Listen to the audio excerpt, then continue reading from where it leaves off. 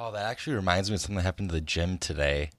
So I was about to start my workout. I was heading towards the squat rack, and the fitness instructor that is kind of like the coach there, he came up to me and he asked me like, "All right, so like, what kind of squats are you gonna do today?"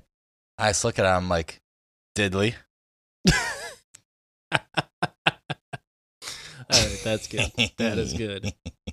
Did he laugh?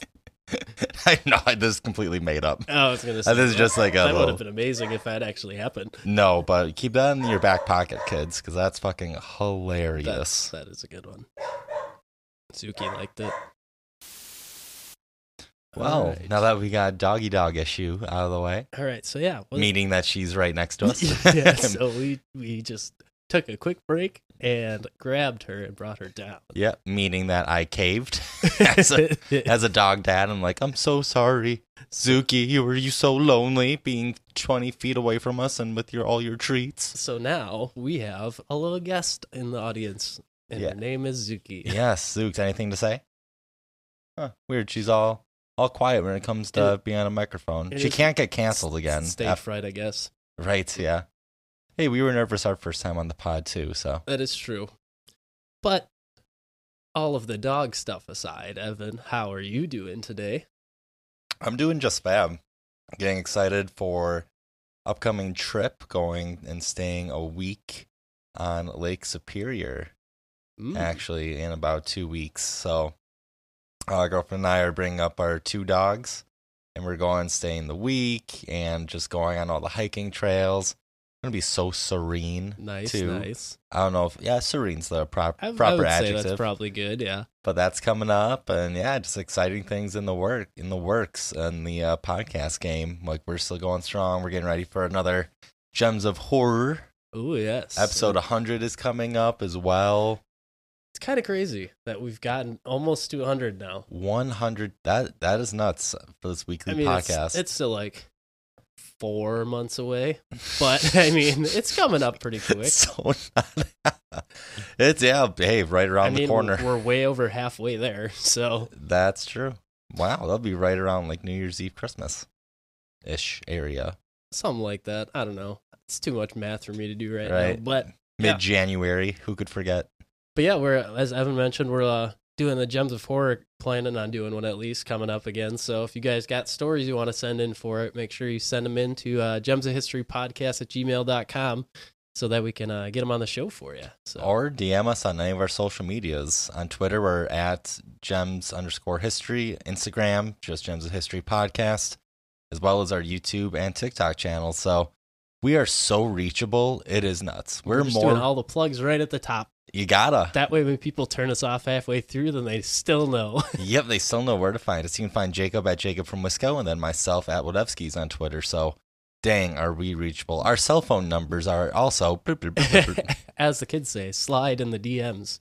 Do kids still say that? I think those kids now have full-time jobs. Okay, so no.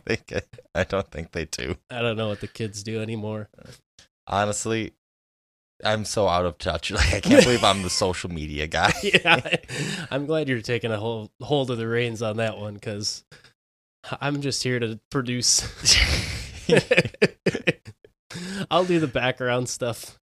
We're so yeah, we know the younger generation as we start a podcast like a full decade after podcast started. Hey, we just got a late start. Right, we were also like 15 at the time. The episode of Seinfeld where Jerry hosts the marathon runner and then they sleep in too late and they get there late. That's us, but we're still doing our best to get back in the race. Exactly, still getting in the race, and who knows where we'll finish? Probably at the top, most likely. With these dynamic personalities. That is the plan. So who don't even mention the topic for the first 10 minutes. Hey, we're just getting everyone warmed up. As we said, this episode is not the most uplifting story. So we've had some fun episodes the past couple weeks. So now we're hitting you guys with a real heavy one. Yeah, with a real kidney punch. You thought that we were just like a couple of goofballs. Bitch, you thought. Yeah. We also can make you cry. So talk about dual threats. We got it all going on, and we know you guys love a good. I don't know if you would call this true crime story. It's kind of like a mysterious, true crime-esque story. I don't even know what you would call this. Like, it's almost a kidnapping, really. Yeah, it's kidnapping on a global scale because an entire government influences national politics. Like, yeah, it's kind of a big deal. You're right. The geopolitical bad guy of the last 20 years. Yeah, one of the boogeymen, as they say. You're right. So, our story today begins on New Year's Eve of 2015, going into 2016. A young man allegedly entered a restricted area in a tourist resort hotel in Pyongyang, North Korea. CCTV camera footage from the hotel shows this figure, mostly unidentifiable, walking down the hallway and ultimately removing a framed North Korean propaganda poster from the wall. The following morning, the alleged suspect was on his way to the airport to head back to his home in Ohio with his travel roommate. But on his way through security checkpoints, he is approached by 2 North Korean soldiers and escorted away. His friend joked that it was the last time that they were going to see each other. But little did he know, this joke would become reality. The young American tourist would be arrested, taken to trial, and charged to 15 years of hard labor in Korea. He would barely serve any of that sentence, however. About a year and a half after being detained, the young man would return home to Ohio, a shell of his former self, dying very shortly after getting back to America. This young man had his life stolen from him. His name was Otto Frederick Warmbier. On the early morning of January 1st, 2016, I committed my crime of taking out the important political slogan from the staff-only area of the Angakdo International Hotel, aimed at harming the work ethic and the motivation of the Korean people.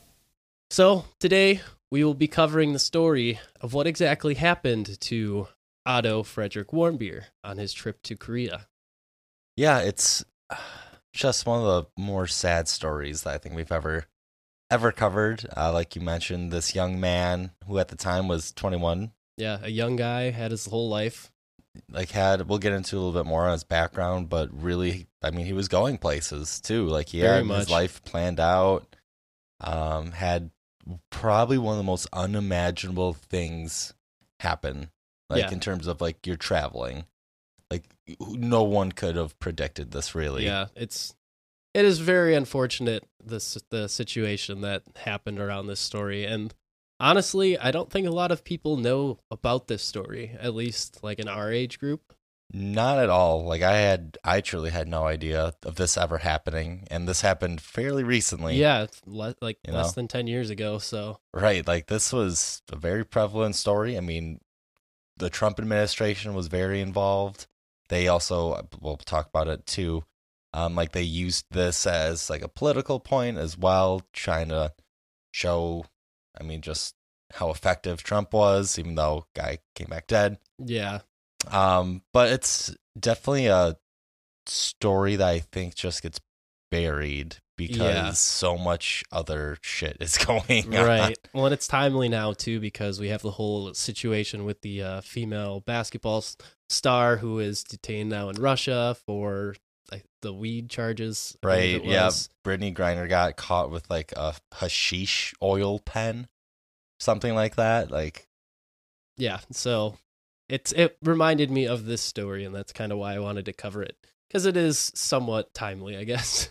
Right. I mean, she got 9 years of prison for just possessing that. Like, that's just... And he got 15 years for allegedly stealing a poster. So. Yeah, alleged... Did they even find the poster on him? I don't even remember him. He did have a poster, but... Yeah, Otto's background, I mean, it really... Like, looking at it, it's just like your classic... I mean, he was from the Midwest, like your classic Midwestern childhood. He was everyone that describes him just says he's an all-American boy. Yeah, like he's just a straight up normal dude. Like nothing. Successful, normal guy. Yeah, successful, normal guy. Lived in like a 2-story home. Like his parents always like flew the American flag in the front yard. You know, he was the oldest child. You know, went to a really good Ohio high school where he received the second highest grade point average. He was an incredible mathematician, gifted soccer player and swimmer, and he was like the homecoming king, like prom king, whatever you want to call it. Both of them. He was the king at both. Right. So, very popular guy. Yeah, and I mean, he, with all this, like, high schoolers, like, they can have things go to their head very quickly, and even with all this, like, being a very smart kid, very popular kid, no one ever said, like, a bad word. Like, he was everyone's friend. His family was a little well off, but he still had a passion to do things by himself. Like, get into college. Like, he was a scholarship winner and went to Virginia with a full ride of scholarship, intent on like becoming a banker. And when, just to back up, at his high school graduation, he did a speech, and he even quoted The Office. Yep. So like his Office quote was, and I quote here, "I wish there was a way to know you're in the good old days before you've actually left them," which, I mean, is one of the most famous quotes from that show. And I mean, he's just a normal kid. But that also shows how recent this story comes from, because he's quoting The Office in his high school years, which was before he even went and all this happened. So right. Yeah, that's very true. Like I mentioned, he went on to go to the University of Virginia on a full ride scholarship. He always like had a full calendar. Like, he was a very good planner. He had great grades even like in college. So very smart kid. He joined a frat which was just known for having like the most nerdy kids, like being full of like a bunch of nerdy dudes. And one of his college friends actually said that school and family always took precedence over everything else. Like, those were things that were important to him. So like, he wasn't like a big partier or like tailgater. I'm sure he did from time to time because he was a college kid, but like, his focus was on his family and getting good grades. And he even won a finance internship the fall of his junior year, and he was going to be working on Wall Street. Well, and even though like his parents were pretty well off, like his dad ran his own metal finishing company, and like now he's getting full rides to a good university and getting internships and everything, but he still loved to go like thrift shopping and stuff. So right, he was very just down to earth guy. Right, like from all the sounds, like all the things I've seen, like he would probably be a great third addition to this podcast. And he would bring the good looks that we need. Right. Yeah. He would really enhance the aesthetic of the show. Right, of our audio format. But I mean, he truly was that classic, like, he was probably Ronald Reagan's wet dream of just of an American, to be honest. He was just just your normal dude. He had a good life ahead of him until he went on this trip. He decided on something a little different than what your average kid might choose for a New Year's Eve trip, like a Christmas New Year's Eve trip. Because he, as I mentioned in the beginning, he ends up in North Korea, which you wouldn't really expect a kid to want, a 21-year-old kid to be like, you know what? I want to take a New Year's Eve trip by myself to North Korea. Yeah, when I was in his shoes, I went to Nashville, Tennessee, and like Florida a little trips. Different than North Korea. Right, yeah. He just wanted to see like what else is out there in the world, which is kind of that adventurous spirit of his. Yeah, and that his parents said that he just loved studying other cultures, and they knew that like the risk going to North Korea, and even though they knew, the State Department is saying it's not the best place to want to travel to for Americans, but they just said, how can you say no to him? He's their son, and he's just such a good kid. How do you say no? Right, and there's no way that this small Ohio family could just think that this would all happen. Exactly. Too. There's no way to predict that it's going to go this tragically wrong. Right. And it's just interesting, like, if you visit North Korea, even if it's just as a tourist, the American government truly has no power there. Nope. Like, North Korea is not part of You have no power here. Pretty much, yeah. Like, North Korea has very strict laws. In case you haven't, watched any news in the past 2 decades. If you've been living under a rock. The last, 50 years. Unless you're in North Korea right now, which props to you for getting to be able to listen to this. What if we're somehow the number one podcast of North Korea? We have one download and we're the most listened. For how? Yeah, honestly. Well, I mean, we do bag on America a lot, so maybe what if we're just part of we're part of the North Korea propaganda machine. We've talked about Putin listening to us. I don't think we want both him and Kim Jong-un listening to us. That's not a good look for us. But thank you for listening. Could you like and subscribe? Give us 5 stars. I guess, give us a good review. We say we would sell out a lot, but I don't know if we could sell. These are big steps we've got to go up if we want to get to that level of being shitheads. The Gems of History podcast, official podcast of the holy dynasty of Kim Jong-un. Well, as long as he doesn't chemical weapon kill us like his brother, then I think we're okay. I mean, honestly, if Seth Rogen and James Franco are still kicking, honestly, after they put out the movie The Interview, I think they'll be fine with us making a couple jokes on our podcast here. So, to summarize all of that, we do not support Putin or Kim Jong-un. So it's just to lay that flat on the record. Has any other history podcast come out and said the same? Stance, yeah. The people are asking. Look at you, brave. Dan Carlin. Brave, so brave. Yes, thank you. So yeah, you can go to Korea. I don't want to say easily, but they do have travel plans in place to let people come into the country because since they're so isolated and cut off from the rest of the world, they need money. They have a very struggling economy, and these tourist travel plans are kind of the way that they supplement their economy a little bit to help make money and just make sure that they don't lose all of their money and go bankrupt. Right, yeah. North Korea surprisingly sees about 10,000 visitors every single year. Majority from China, as you can probably suspect, but 10,000 visitors for a country that's completely isolated. Yeah. And granted, all these visitors do not get to see a majority of the company. Right. They basically stay in the capital city, and that's it. Yeah. You're not allowed to leave because that's where the labor camps are. Right, exactly. Can't have you taking any pictures there. It's a very idealized tourist trip that you get. Specific locations, you get to stay at. There's only one hotel that's 47 floors. That's the only one that people can stay in when they travel there, and you pretty much have to do everything there. So, yeah, there's a bowling alley, a couple restaurants, one of them that spins. Yes, I saw that was a huge highlight. Don't understand why that's a thing, but I guess people want to be spun while they eat food. Right, and let's just sit in the tilt-a-whirl while I eat my dinner. Right, and you may be thinking how does one even get to North Korea, like travel wise? It's actually fairly easy and fairly cheap to do this. Yeah. So, for example, Otto used a site or a company called Young Pioneer Tours. And you may be thinking, that sounds a little sketch. They have some of the best accreditations and craziest comment section that I've ever seen. They're all five stars. I think I only saw one bad review out of 600.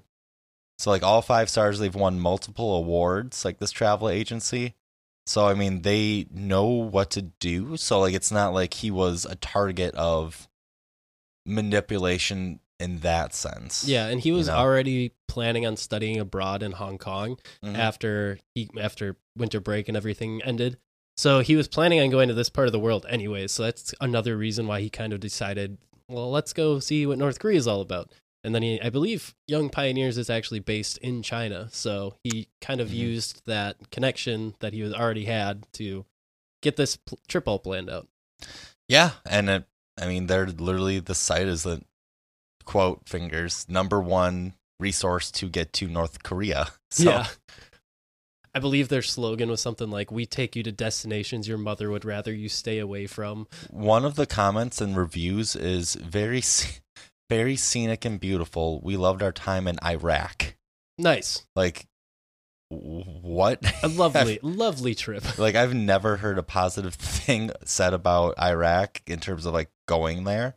But apparently this website knows what they're doing. So it's not like it was really their fault for this all happening. Yeah, but this is like the only way you can get into North Korea is you have to go through one of these travel agencies. Correct. So, yeah. I mean, they're all extremely legit. It is insane how cheap they are too. Like only 475 yen. Really? For a group to be a part of a group of 25 to go to North Korea for like 5 nights. Wow. Like, of course, like your flight is going to be a little bit more. Because I remember reading that Otto put down like a $1,200 deposit for his trip for like the New Year's Eve special trip thing or whatever. But right, but that includes like just overnight stays. Oh yeah, for 5 days in this 47-story hotel that's literally top of the line because they want people that visit there to think North Korea is great. Right, but it's not like very welcoming. The hotel is known as the Alcatraz of Fun. What a wild nickname!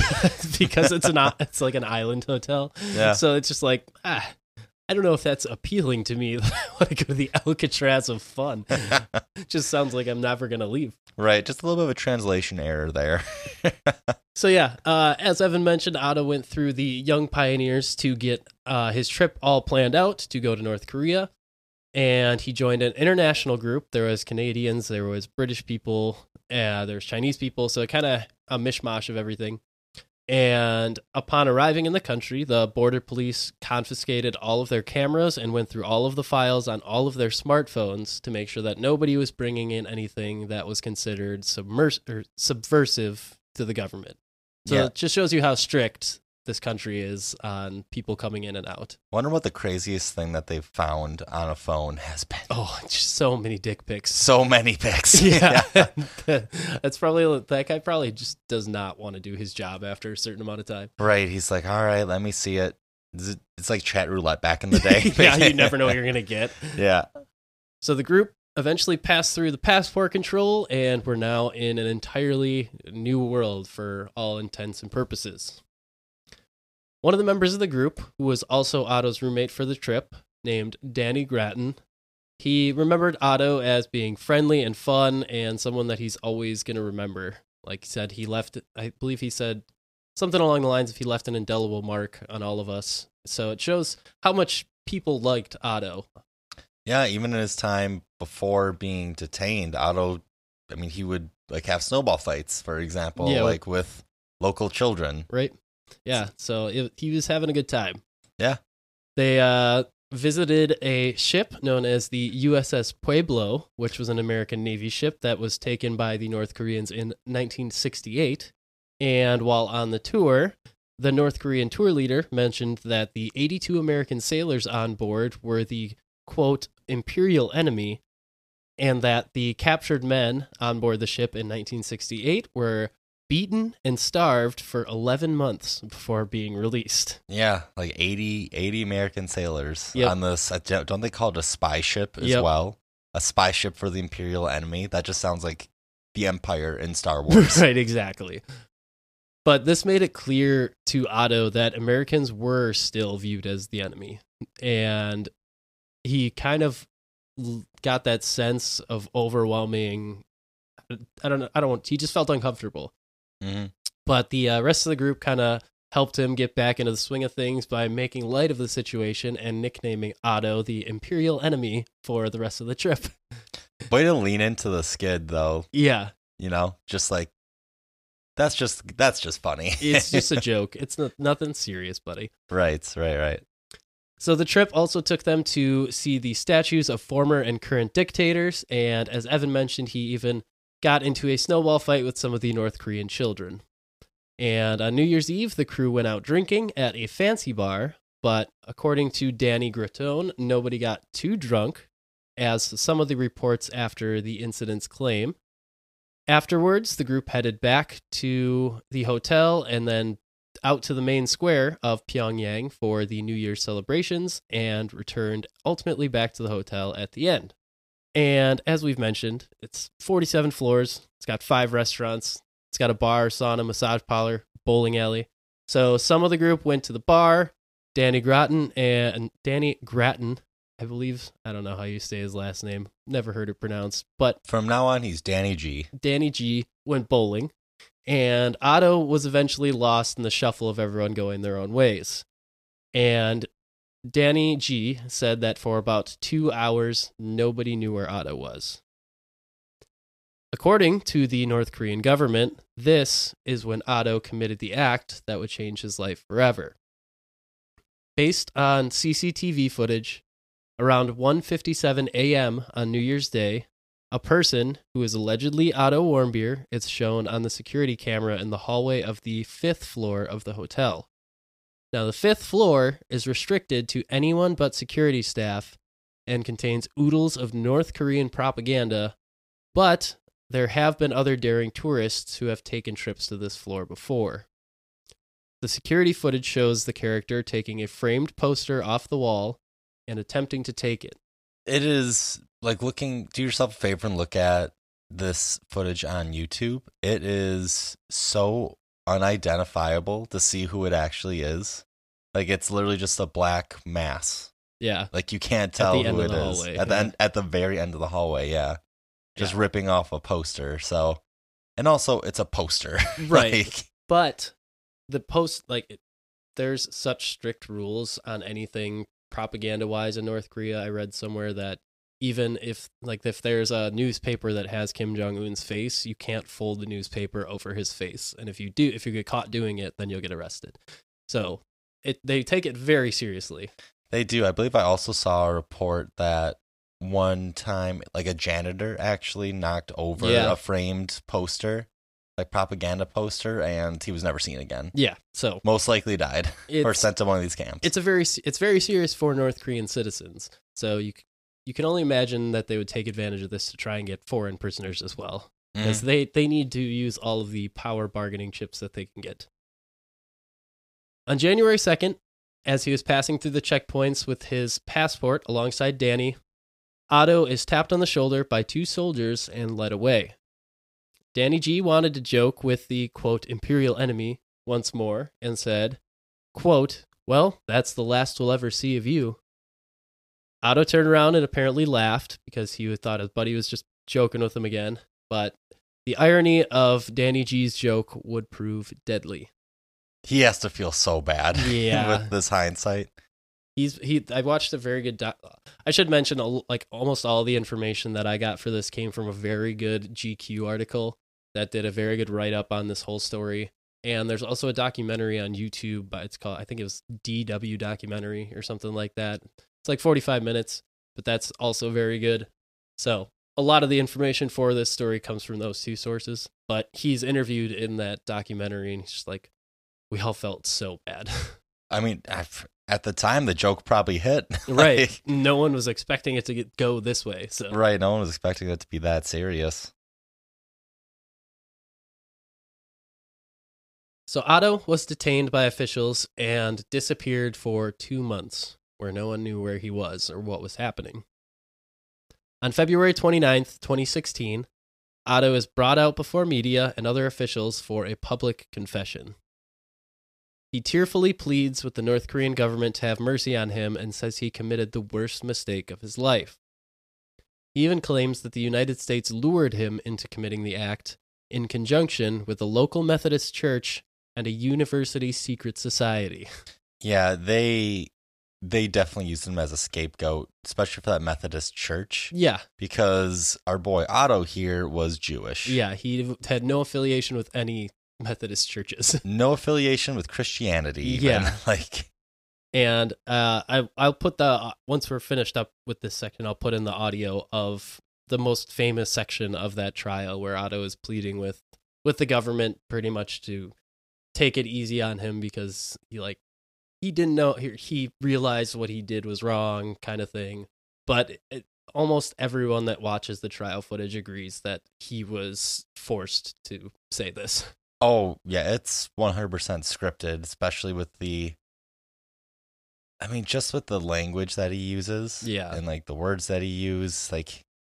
He said that he was or he was very sorry that he allowed himself to be allured by the State Department of the U.S. government, like saying that he was told to take down this poster to publicly embarrass the North Korean regime, which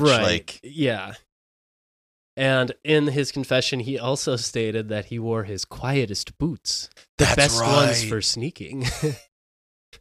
So the speechwriter was like, "This is gonna slap. This is so good right here." He was just playing a ton of RuneScape, and he found some good boots with sneak stats. And he's like, "I'm gonna put this in there." Right? Yeah. He put on the boots, and it's like +2 sneak. Yeah. I entirely beg you, people and government of the DPR Korea, for your forgiveness. Please, I have made the worst mistake of my life. So many who observed Otto's confession, as we mentioned, believe it was coerced, and it was kind of a public statement for the North Korean people and its government, or possibly Otto was told, "We'll write a confession for you. If you confess, you'll be granted a pardon." So he believed that this was going to help him get off. But a little over 2 weeks later, on March 16th, 2016, Otto's hopes are dashed when he is brought in for sentencing and receives a verdict of 15 years of hard labor. And from here on, Otto's whereabouts are lost for a while. So it just took the worst possible turn that he could have had.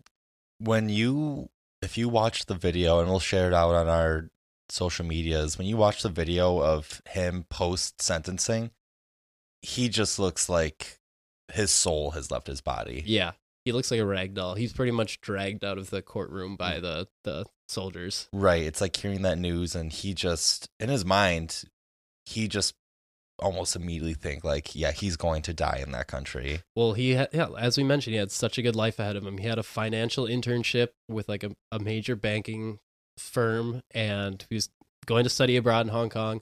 Like, he had everything set for him. He had a beautiful girlfriend who he said was like the love of his life. Mm-hmm. So he had like so much that he had plans for, and all of that now is just taken away.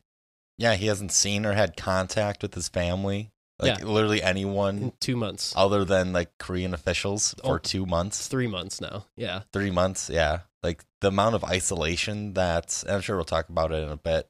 Like, the isolation of being a North Korean prisoner. Yeah. It's pretty intense. Yeah. So that's where we'll leave Otto personally for a little while. Meanwhile, back in America, the gears were already turning to try and get Otto back. Already on January 2nd, the day that he was arrested, Robert King was alerted at the U.S. State Department that Warmbier had been taken in North Korean custody. He kind of knew what would come next, which was the trial, the forced confession, and then the imprisonment. And King also told Otto's parents that they should expect this to be a marathon, not a sprint. Just a tough thing to hear when you just found out that your kid got arrested in a foreign country. And in North Korea. Yeah, like, not just any, like the foreign country. Yeah, the foreignest foreign to ever foreign country. So the government knew already that Otto would probably be used as a bargaining chip for North Korea, but they didn't know with full certainty where Otto was or what exactly he was going through. The United States barely has diplomatic connection with North Korea, well, at this time, and normally has to go through the Swedish ambassadors to liaison for American citizens in Pyongyang.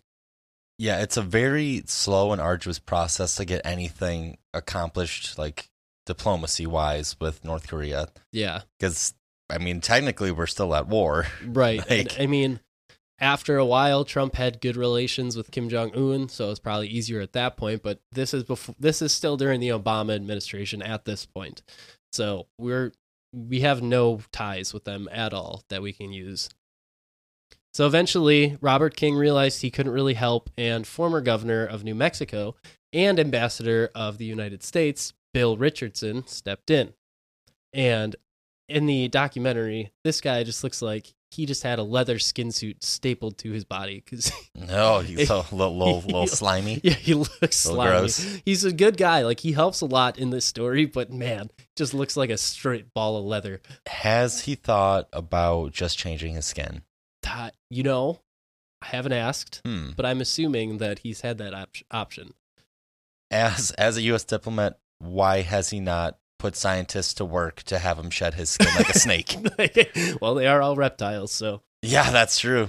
And turning the frogs gay. Exactly. So alongside Bill Richardson was his senior advisor and negotiator, whose name was Mickey Bergman. They went through what is known as the New York Channel, which is an unofficial go-between for North Korean representatives to the United Nations headquarters in Manhattan.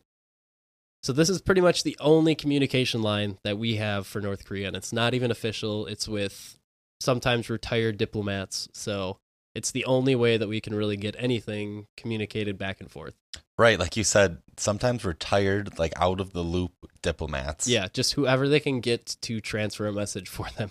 Yeah, and these were not decision makers at all. They were literally just there to carry messages. Yep, because pretty much all this was dinners and hotel lobby meetings that were trying to progress the negotiations. But at each turn, Richardson and Bergman were being stonewalled until finally they convinced the negotiators and the U.S. government to allow them to visit North Korea.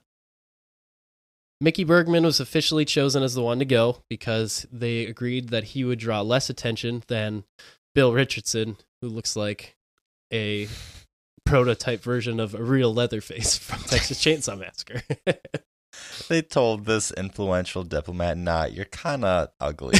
You need to work on yourself. You're too ugly to go to North Korea. So in September of 2016, Mickey was finally brought face-to-face with North Korean representatives in Pyongyang for the first time in nearly 2 years for the Americans. You may be thinking, 2 years, that's really not that long of time. In diplomacy terms, that is nuts. No face-to-face communication with an actual representative in 2 years. 2 entire years. That's crazy. On the plane to North Korea, Mickey was optimistic that he would be able to somehow bring Otto back, or at least be able to see Otto. But after 4 days of going through pretty much the same tourist routine that Otto and his group had done, Bergman was finally able to meet with the Vice Minister of North Korea. During this meeting, his hopes were all but dashed when he was told that he wouldn't even get to see Otto, much less take him home. All he was left with was a North Korean saying from his handlers, quote, "It takes 100 hacks to take down a tree." Basically saying, it's going to take a lot more work than just one trip for you to get this guy back. But they were like, it's still hopeful. Yeah, in his mind, he's like, I have to come here 99 more times. And that's exactly what he said upon getting back. He's like, I hope I don't have to do this an X number of times again to get this all done. Right. Yeah. Gosh, that's not what you want to hear after traveling across the world. Yeah, especially after how much work it was just to get to that point. And especially you're just trying to get this early 20s dude home. Yeah, just this guy. You have no connection to this man whatsoever. You just know that he was detained and we're supposed to get him back. Right. So with the election looming, Bill Richardson and Mickey Bergman waited it out to see who won. And when Trump came out on top, the two hoped that they could use this new inauguration to free Otto, similar to what Reagan did with American hostages in Iran during his early presidential term.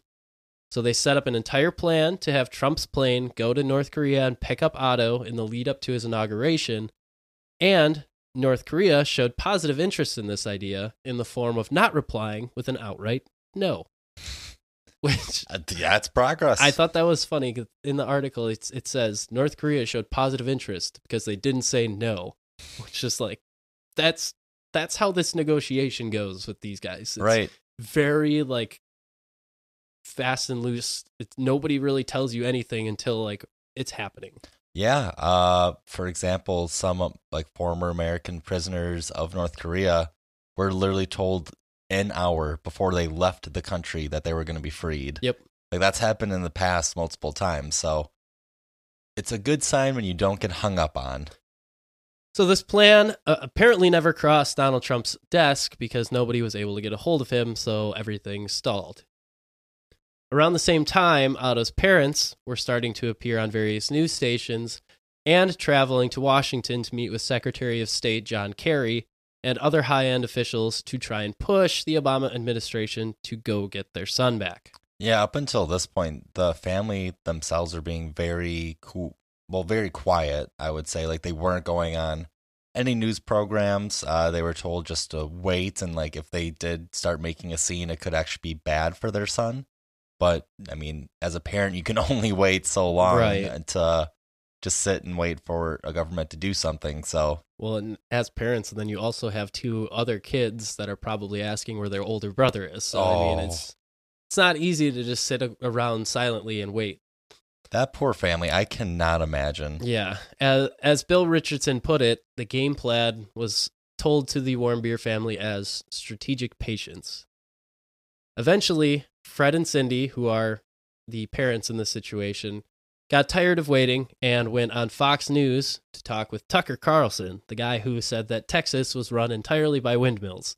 Tucker Carlson, whose Fox News' legal team won a legal case because their argument was that Tucker Carlson can't be taken seriously. So that is a fact. Look it up. Yeah. But anyways, that aside, Fred and Cindy went on the show with Tucker Carlson and told him that their talks with the Obama administration were fruitless and pleaded for Trump to do something to bring Otto home. In the coming months, Trump went on various platforms to speak out against North Korea and urged them to disarm their nuclear projects as well as return Otto Warmbier to the United States. And in this time of waiting, a new U.S. representative to North Korea was installed, whose name was Joseph Yoon. When he took over, America was still being stonewalled by the North Koreans, but shortly afterwards, when Trump was officially inaugurated, the New York Channel got in touch about releasing Otto. By February of 2017, a year after Otto had first appeared on TV with his public confession, the North Koreans were planning to visit the U.S. for talks. However, around the same time, Kim Jong-un assassinated his half-brother in an international airport, and the United States withdrew any support from Korea, and the communication soured. Yeah, it's hard to sneakily kill someone with a chemical weapon. In a public airport. In an international airport. So, not a good look for North Korea, and it very much halted the progress of communication back and forth between the two countries. Otto's probably just in his cell or in his room, just like, come on! Can you just wait like 2 weeks so I can get a plane here? Right, can you just stop your family feud for just a second? Nope. Gotta keep it going. A couple months passed after this incident, and tensions eased enough that Joseph Yoon convinced other officials to let him meet with North Korean officials to discuss Otto's release face-to-face. So he took a trip to Norway to meet with the North Koreans and reach terms with them. They would allow the Swedish ambassador to visit Otto, as well as 3 other Americans who are currently being held in North Korea as well. The Swede was allowed to see one of the prisoners, but not Otto. So he got 25% of what he was promised. Hey, shoot for the stars, land on the moon, I guess, in this case. But Joseph Yoon didn't stop. He kept attempting to reach Otto for the next couple of months, but nothing seemed to be working. Until suddenly, out of the blue, in June, he was urgently summoned to the New York Channel. He met in Manhattan with the North Koreans, who informed him that Otto Warmbier was currently unconscious in North Korea. Yoon said that he was shocked upon hearing this and demanded that Otto be released on humanitarian grounds given his current state of health. His boss agreed, and eventually Donald Trump heard about it as well, giving the executive go-ahead for a mission to go into North Korea to retrieve Otto. So this is the first big step that we have in actually getting somewhere with full executive backing now. Right, things really start ramping up. You can only be like just delegate, I guess, or just what's the word I'm looking for? Conversate, delegate, communicate. Yep, all of those, all of the those. above. Basically, until this kid like becomes unconscious, and then it's like, all right, we really have to go. Like, Yeah. we have to get going on this. Well, and up to this point, nobody knows anything about Otto. They don't know where he is, what's happened to him, what he's doing. So yeah, this is the first update. it's literally been a year and a half, and the United States finally gets an update, and that update is that Otto Warmbier is unconscious. Yes. So eventually, the United States was given the okay from North Korea to land a plane in Pyongyang, but nobody really knew how the meeting would go, because as far as Yoon knew, he was going to be able to see Otto, but they would still have to negotiate to secure his release.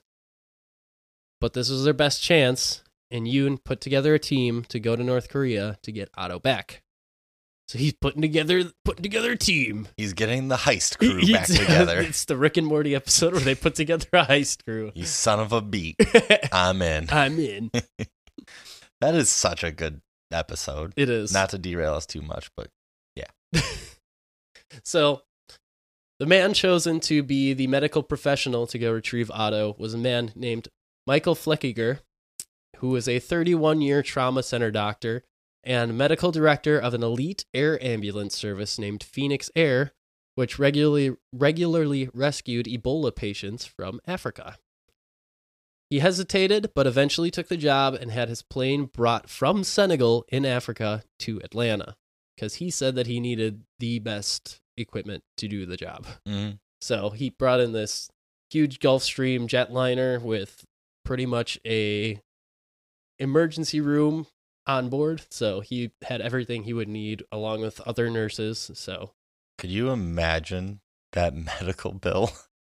Can you imagine getting this call as Michael Fleckiger? Oh my gosh, yeah. Like, you're already saving people's American lives in in Africa That have Ebola. Yeah, and you're just told you need to go to North Korea, one of the most restricted countries in the world, to go pick up this prisoner of war who is now unconscious.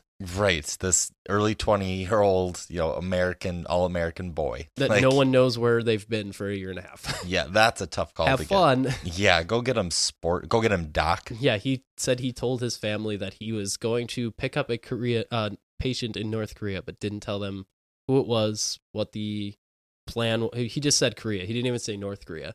So he basically didn't tell them anything, because he was like, I don't want them to stop me, because this sounds like it needs to happen. Right, yeah, and I mean, credit to him. He's like, what, 67 at this point? He's an old guy, yeah. He's an older gentleman, and he kind of... Yeah, a trauma center doctor for 31 years, and that's not even what he's doing currently. So right. You can imagine how many years of experience he has doing this kind of thing. Yeah. So, as I mentioned, he had the plane outfitted into a flying emergency room, and it was loaded and airborne in less than 2 hours. And by Saturday, June 10th, the plane was in the air with Fleckiger, Yoon, and 2 other State Department members heading for Japan. And once in Japan, everyone but Yoon, one of the other diplomats, and Michael Fleckiger were offloaded from the plane, because they were the only 3 that were given the go-ahead to enter Korea. And they were greeted by an entire bus of soldiers, correct? Yep.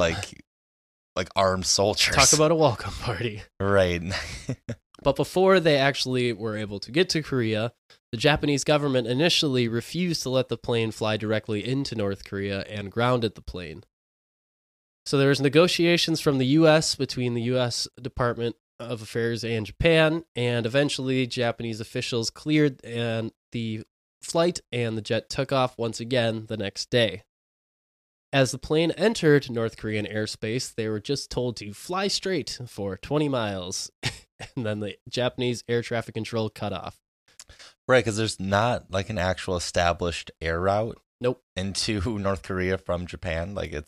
Yeah, this is an unofficial plane route, and they were also told that they weren't going to be able to refuel in Pyongyang, so they needed to make sure that they hit the target on the first try, because otherwise they're going to be in an alive situation where they crash in the mountains or something. Right, and no one's talking to them either. No. Too, they had complete radio silence. Yeah, so they get their radio silence initially, and eventually the plane got radio communication, which it was said that the radio communication was in perfect English, which is interesting, and was guided into Pyongyang, where as Evan mentioned, busload of soldiers received the 3 Americans, and the jet itself returned back to Japan. So now these 3 are stranded in North Korea. Yeah, they don't have a ride back. No. They have to literally call the plane to come back.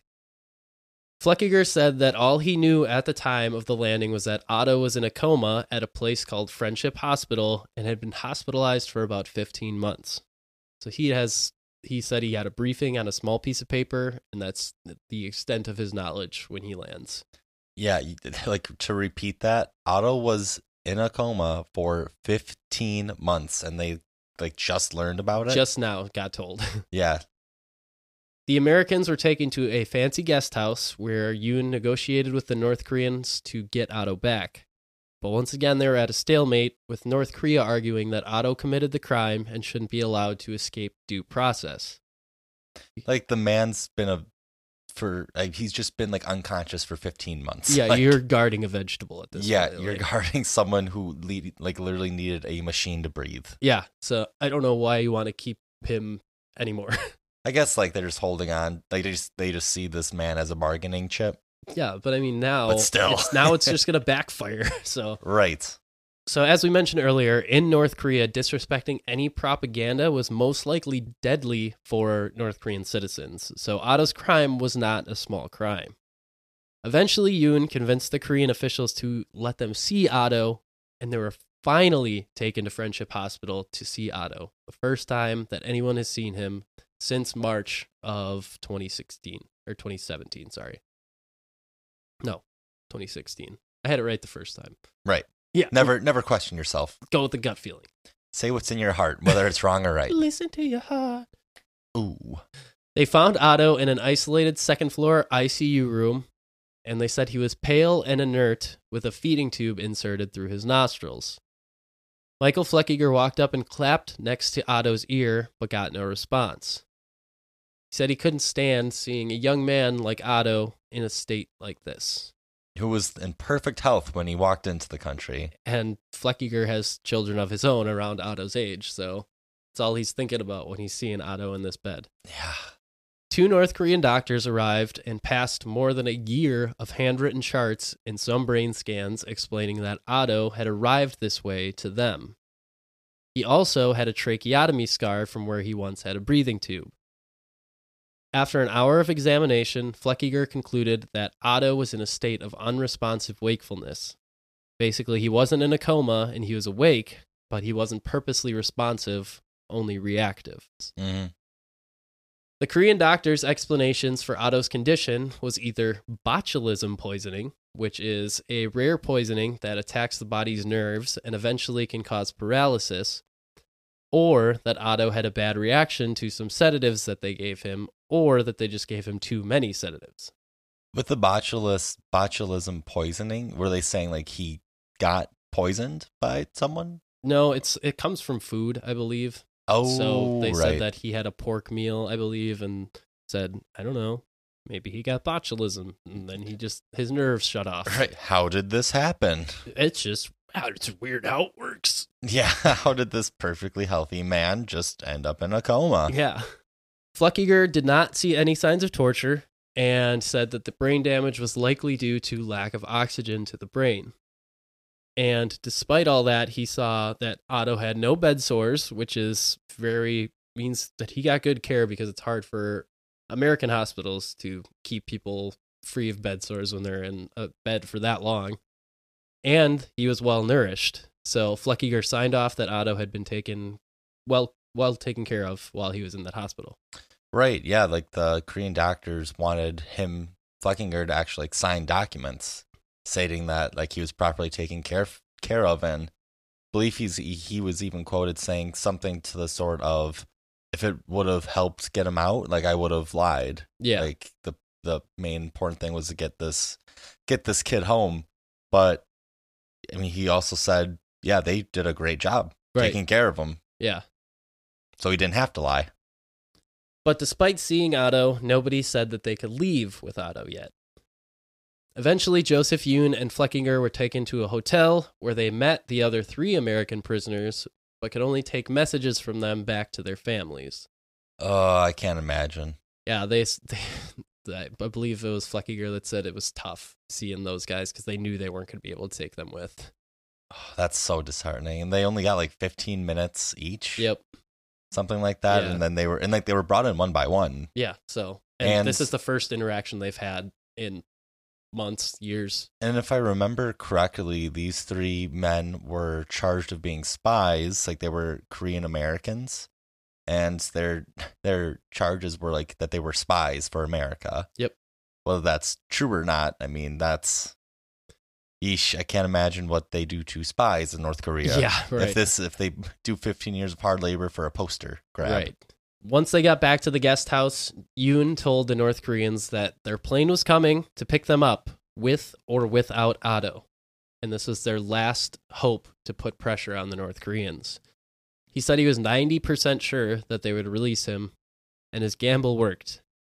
A North Korean judge eventually met with the Americans. They went to the hospital together, where the judge commuted Otto's sentence, and the U.S. group was given all of Otto's belongings. The American crew rushed Otto to the airport, loaded him onto the jet, and began to head back to America. So Otto is officially back in the hands of the U.S. After years. After 14, 15 months. Or, like a little bit more than a year. Yeah, but that is not a short amount of time. No, that is insane.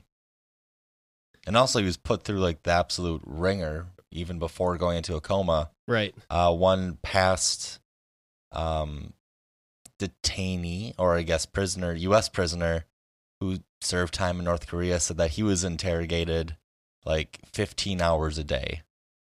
Like each and every single day. Yeah. And like you couldn't sleep either. Like, Yep. And they were constantly, their psychological methods were like, your country isn't coming for you. They've forgotten about you. All that kind of stuff. Yep. So the crew flew home on their initial route, but upon learning of his release, the press swarmed the Cincinnati International Airport, so the crew had to change their arrival to a regional airport to avoid the mob. The plane eventually landed on June 12th, 2017, and upon seeing their son, both of the Warmbier parents said that they didn't recognize him. His hair was buzzed off, whereas he used to have long brown hair. His arms and legs were, quote, deformed, according to them, and his teeth were rearranged. Otto's sister fled the plane screaming, and Cindy eventually followed her. But Fred stayed on board and went up and hugged his son, but Otto's blank stare didn't change. Paramedics cleared the family out of the plane and carried Otto by his legs and armpits into an ambulance, where Cindy joined him for the ride to the hospital. But she said that she almost passed out on the ride seeing her son in such a state. Oh, my heart just truly goes out to those parents and that family. Like, that is an unimaginable scene. Like, that being the first thing that you see of your son after 15 months. His eyes are open, but he's just, like, staring. Yeah. Staring off in the distance. Like, that's heartbreaking. Yeah, the doctors on board came to the agreement that they were torn between leaving him unsedated and letting him see his parents like as he was, or sedating him so that he would be calm and wouldn't be raging against his restraints, and they decided to sedate him. So yeah, it's tough decisions had to be made to just on the way back. It's not a good situation for anybody. Otto remained at the University of Cincinnati Medical Center with his family near his bed, while doctors scrambled to find an answer for his condition. But nobody could find an answer. And in the meantime, Fred Warmbier, Otto's father, was giving press conferences at Otto's high school on the same stage his son had once given his graduation speech on, telling the reporters they were trying to make him comfortable and blaming the Obama administration for not fighting harder to release Otto sooner. He was also wearing the same jacket as Otto did when he when he admitted to his crime in North Korea. Yeah. At the same time, the New York Times released an article claiming that the government had obtained, quote, intelligence reports in recent weeks indicating that Mr. Warmbier had been repeatedly beaten while in North Korean custody, end quote. And they got that from an anonymous American official. Yes. And that came out 2 days after Otto returned home. So already, they're already starting to spread quote-unquote facts about what had happened to him while he was gone. Yeah, this hit the news hard. Yeah. Like you mentioned, the airport that he was originally going to was absolutely swamped with media. Like, this was a national headline just a person coming home from North Korea. I mean, that would be a huge headline any single day. Exactly. Especially with how much Trump was talking about it in the news now. It was a very big deal. In the circus of attention, Otto Warmbier was back in a vegetative state at the hospital. And after doctors told the parents that their son would never recover, Fred and Cindy made the decision to pull his feeding tube. Otto Warmbier died on June 19th, 2017. Hundreds of people lined the streets for his funeral procession, making the hand gesture of a W to represent Otto's high school. That has to be truly one of the most difficult decisions for a parent to make. I mean, he was home for about a week. Yeah. And they never saw him do anything. He wasn't awake for most of it. Even when he was awake, he wasn't cognizant of anything. Mm-hmm. And he never would be, so it wouldn't be worth. Yeah, the value of life there is just not, I mean, there just is none. Right. You know? And I mean, as far as his parents knew, he could have been dead already before he even returned. So, right. I mean, you have 15 months in that interim to come to terms with the fact that maybe you're never going to see him at all. Yeah. So I guess maybe that lessened the blow, but I mean, either way, it's not easy. Right. Yeah. So he did get to die, surrounded by loved ones. Yeah. I guess if that's any consolation. But also, then he got sent back to die from North Korea because they didn't want him to die on their hands. Oh, right. Yeah. That's the only reason why he was able to come back at all. So it's very obvious that there's still political motivations behind the scenes. Oh, even, I'm sure we're about to get into it, but even like post-death. Oh, yeah. Like his death, unfortunately, gets used quite a bit by administrations and in the political sense of things, which is a real shame. After some time to mourn, Fred and Cindy continued to push the narrative that Otto was tortured by the, quote, terrorists of North Korea, describing how his teeth were damaged and his foot was scarred. Eventually, they went on Fox and Friends and did an interview in September of 2017. And after the interview, President Trump tweeted and said that it was a, quote, great interview, and that Otto was, quote, tortured beyond belief by North Korea. The Warmbiers took a legal case against North Korea based on these claims, and eventually the government increased restrictions on North Korean banking, and Trump even designated North Korea as a state sponsor of terrorism. Yeah, those are serious serious infractions, serious penalties to put on already impoverished states. Yeah, we already had a bunch of sanctions already on North Korea, so they're just increasing all of that. Right. Republican officials cited Otto's death as a reason to push against Kim Jong-un, and Trump mentioned it on a couple occasions that the Warmbiers should be a sign to pressure North Korea. But the evidence of his alleged torture that was the basis for all these claims was not as clear-cut as everyone kept saying.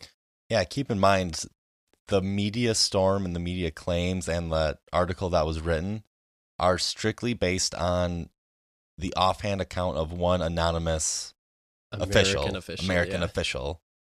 And now the parents just got caught up in that because they didn't recognize their son, and they thought, how else would this happen unless he was tortured?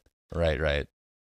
The coroner who examined Otto Warmbier, a woman named Dr. Lakshmi Kode Samarko. I'm so proud of you. That was good. I believe. When I was going through, I'm like, glad that you got the reins on this one. It is quite the name, but she called a press conference and explained that she hadn't done so earlier out of respect for the family. However, her findings and those of the doctors who attended to Otto did not show any of these signs of torture that they were claiming.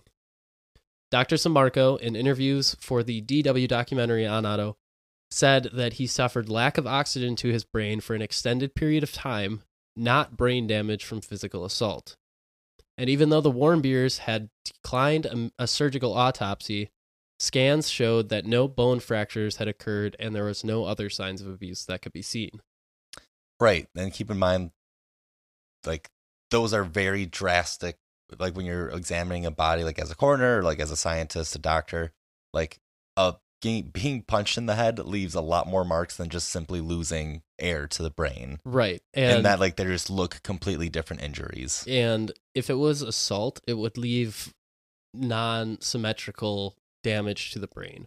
But he had unilateral damage where you could tell that the brain damage had come from everything happening at once. It wasn't just various timings or various locations. Right. And like the claim that he was repeatedly beaten too. Yeah. That just kind of gets shot down by this. His teeth, which were the biggest claim in the torture evidence, showed no actual evidence of being ripped out and replaced as the claims were saying. Dr. Samarco found that his teeth were, quote, natural and in good repair. She went on to say, quote, his body was in excellent condition. I'm sure he had to have had round-the-clock care to be able to maintain the skin in the condition it was in. And further stated about the Warmbier's claims, quote, they're grieving parents. I can't really make comments on what they said or their perceptions, but here in this office, we depend on science for our conclusions. But after her press conference, she wasn't the most popular person because she apparently received letters that almost hinted at threats because she was going against what the president was saying. Yeah, I mean, it's Trumpism. It is. Yeah, it was immediate responses telling her that she should have kept her mouth shut. She can't go against what the president says. What he says is law. Right. But until people involved come forward and tell the story of what actually happened to Otto, Dr. Samarco says that we'll never know exactly what happened.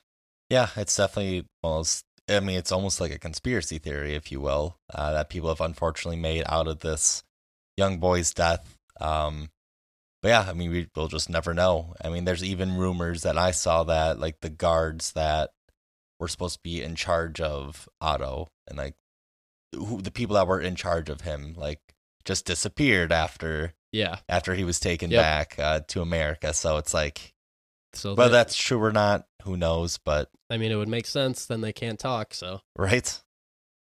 So, what actually happened to Otto Warmbier?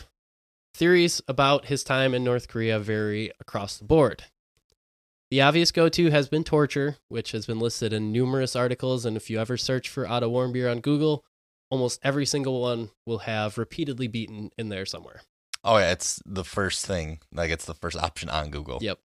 But as we've established, this theory doesn't really hold up to heavy scrutiny. And with a lack of evidence, it's hard to know exactly what happened, but we can use other former prisoners' testimonies to help us piece together the best guess at what might have happened. 15 other Americans have been imprisoned in North Korea since 1996, so we have some sources to put a plausible timeline together. The human rights violations in North Korea work camps have been well documented, as we've discussed. You can pretty much find it on the internet anywhere, with people serving large sentences for very minor crimes, like watching a banned South Korea soap opera. Taking a risk watching a TV show. Can't imagine. That is nuts. Couldn't be me. Whew, like, we bag on the U.S. a lot. Thank God it's not that. Yeah, like, no, we live in a good place. Right, we do. I complain a lot personally, but, like, glad that's not the case. We're good, yeah. Right, like, I can literally tweet, like, F the whole government doodly-doodly-doo. Yep. And be fine. For North Korean citizens, the punishments are far worse than that of the American prisoners. For citizens, the lucky ones survive on starvation rations and endure beatings and forced labor, while those less fortunate are tortured to death. One Korean prisoner described her time in the prisons as thus, quote, North Korean prisons are actually hell. We had less rights than a dog. They often beat us, and we were so hungry we would catch mice in our cells to eat. End quote. Like, eating mice raw, too. That is... And she also claimed that she saw 6 to 8 prisoners die a day. Just to give you an idea of what this is actually like. Yeah, and, like, these are truly all right outside, like, the capital. Yep. For American prisoners, however, it is very much different than that. Most of the time, they're sent to a guest house similar to where the Americans stayed on their trip to get Otto back, which is a 2-story building run by the North Korean secret police. Most reports compare the lodgings as similar to a basic hotel 2-room suite, but the prisoners are only allowed to go out for an escorted walk every once in a while. Otto likely stayed at one of these and followed the normal procedure. The North Koreans would relentlessly interrogate him until his confession, as Evan mentioned earlier, for sometime up to 15 hours a day with little sleep, if any sleep at all. And they would take the statements that he said in these interrogations to fabricate a false narratives out of the small truths that he would tell them in his interrogations, such as Otto Warmbier purchasing a souvenir propaganda poster. So he did have a poster, right? But he bought it. Yeah, bought and paid for. However, no American prisoners have accused North Korea of using physical force, but they definitely say they use psychological attacks, which Evan alluded to earlier. The detainees are told that rescue's hopeless, nobody's coming for them. They don't tell the prisoners about their release until an hour before and leave them completely isolated until then. But overall, Americans are treated especially well since North Korea knows that they will eventually have to send them back. Right. There's no such thing as like a long or like a forever prisoner. No. Like when it comes to being an American citizen in most cases, like they do have to come back. As we mentioned, it's very much bargaining power play for the North Koreans. Yep. So with this information in mind, there are a few options that surface as to what happened to Otto. However, one detail that wasn't disclosed until later on was that Otto was admitted into Friendship Hospital the day after his sentencing trial. This means that if he was tortured or put into the labor camps, it would have been in the relatively short time span between his arrest on January 2nd and his sentencing, which was around at most 6 weeks. Mm-hmm. Plus, if this is the case, then he would likely have showed some sign of physical abuse at his public appearances. So, this dwindles the options a bit. One of the most plausible options is that Otto attempted to take his own life. If he perhaps attempted to hang himself, it would have cut off oxygen to his brain in the time that it took for someone to catch him and get him down. At least 2 other American prisoners have previously attempted suicide after the psychological torture in North Korea. So it's not out of the realm of possibility that Otto realized that his entire life, which was bright and successful, was now gone. His family, his girlfriend, and his friends were all out of reach, so he saw no other option. Yeah, that sense of complete isolation is something that like we can never even imagine. Yeah. Unless you've been through it, and being in a foreign country like that, having no contact with the outside world, with the people that you know, and also like you're part of a media circus as well. Like in the actual state, like everyone that's looking at you hates you. You're being used as propaganda for North Korea. Right. I did make a joke about that before, but that's tough. It's pretty clear in the video, if you watch it, that he is under a lot of mental stress during both the trial and after his sentencing. It looks as though he's given up. So, suicide attempt isn't too far-fetched, in my opinion. Yeah, I mean, I agree with you. I think it's probably the most plausible one, if you will, or the one that makes the most sense when you listen to like the doctors and the coroners when they describe the injuries and the way that they occurred. I just think that he truly just kind of lost hope and felt completely isolated. Yeah, and I mean, if you are attempting to hang yourself in a cell, you're not going to be able to drop yourself far enough to break your neck. So it's going to be a strangle. And I mean, that'll leave a mark on your neck, but for how long? Right. So in 15 months, that would go away. So it could be an option. The other option is that the North Korean doctors were telling the truth, and he did suffer a bad reaction from the sedatives that he was given. And in this case, it could have been something unfortunate that was out of the hands of anyone at the time, and it was just too late once it was found out to save the situation. Mm-hmm. But outside of those 2 options, no one really knows. That's our best bet right now. Yeah, that truly is just kind of all we know. Whatever the case, Otto's case was a prime example of using the situation of an unfortunate tourist to push the agenda of military intervention and tamping down any psychological backlash that may come with it. As the GQ article put it well, quote, "In the absence of proof, we all have to choose what we want to believe about Otto's tragedy. And in this political age, where truth seems enslaved to the agendas of the powerful, It is important to consider what story we believe and why. After all, the stories we tell ourselves and others shape our own fates and those of nations, the world, and other people's children. In the end, however, despite all the mystery still surrounding Otto, it is essential to remember two facts that endure as unyielding as gravestones: Otto's death and the grief of those he left behind. End quote. I mean, he was a kid that truly just wanted to explore the world. Like, he went to North Korea just with that sense of adventure of only 10,000 people see this place a year. Like, that's... And it probably was less back then. Like, oh yeah, for sure. So like, that sense of adventure led him to do this, and in one of the craziest series of events, he ended up losing his life. Yeah. After the events of Otto Warmbier, former President Trump completely 180'd on his stance with North Korea and became friends with Kim Jong-un, stating that there are a lot of people in North Korea, and he was taking Kim Jong-un's word that he had no knowledge of what was happening with Otto. Eventually, Otto's story outlived its usefulness for the Trump administration. The Warmbiers continue to press forward to spread Otto's story and try to find answers, doing all they can to keep his memory alive.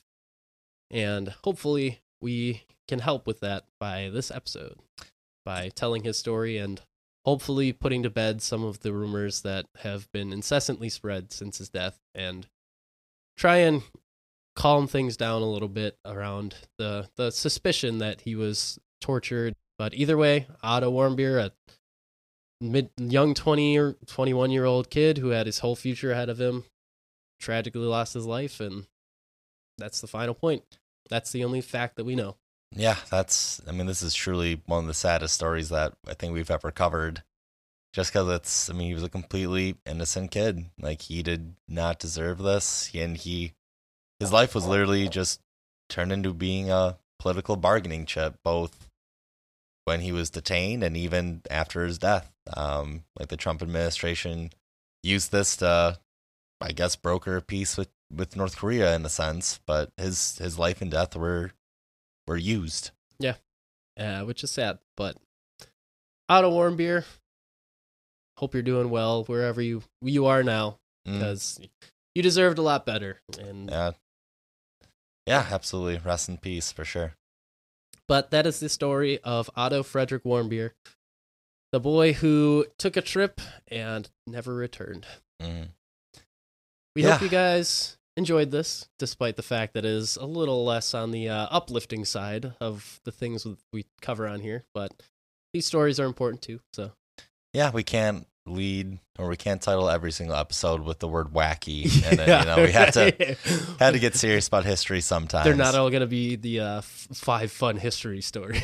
Five. We're not going to be talking about the dancing plague or spontaneous human combustion all the time. Or melted Tootsie Rolls, yeah. So get down to business here and there. Every once in a while, so. But I hope you guys enjoyed this episode.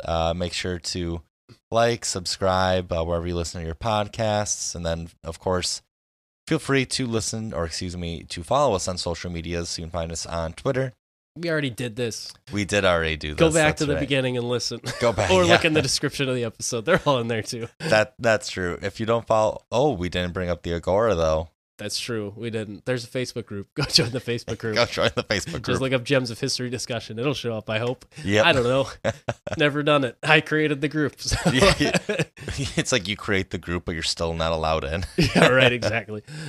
So next week, I think we're still staying in Asia next week. So we are next staying. 2 weeks, actually. The next 2 weeks. We're doing double duty on the next one. That's going to be a long day. Yeah, that's going to be a time. So... Yeah, but very excited. Do we just say what we're doing now?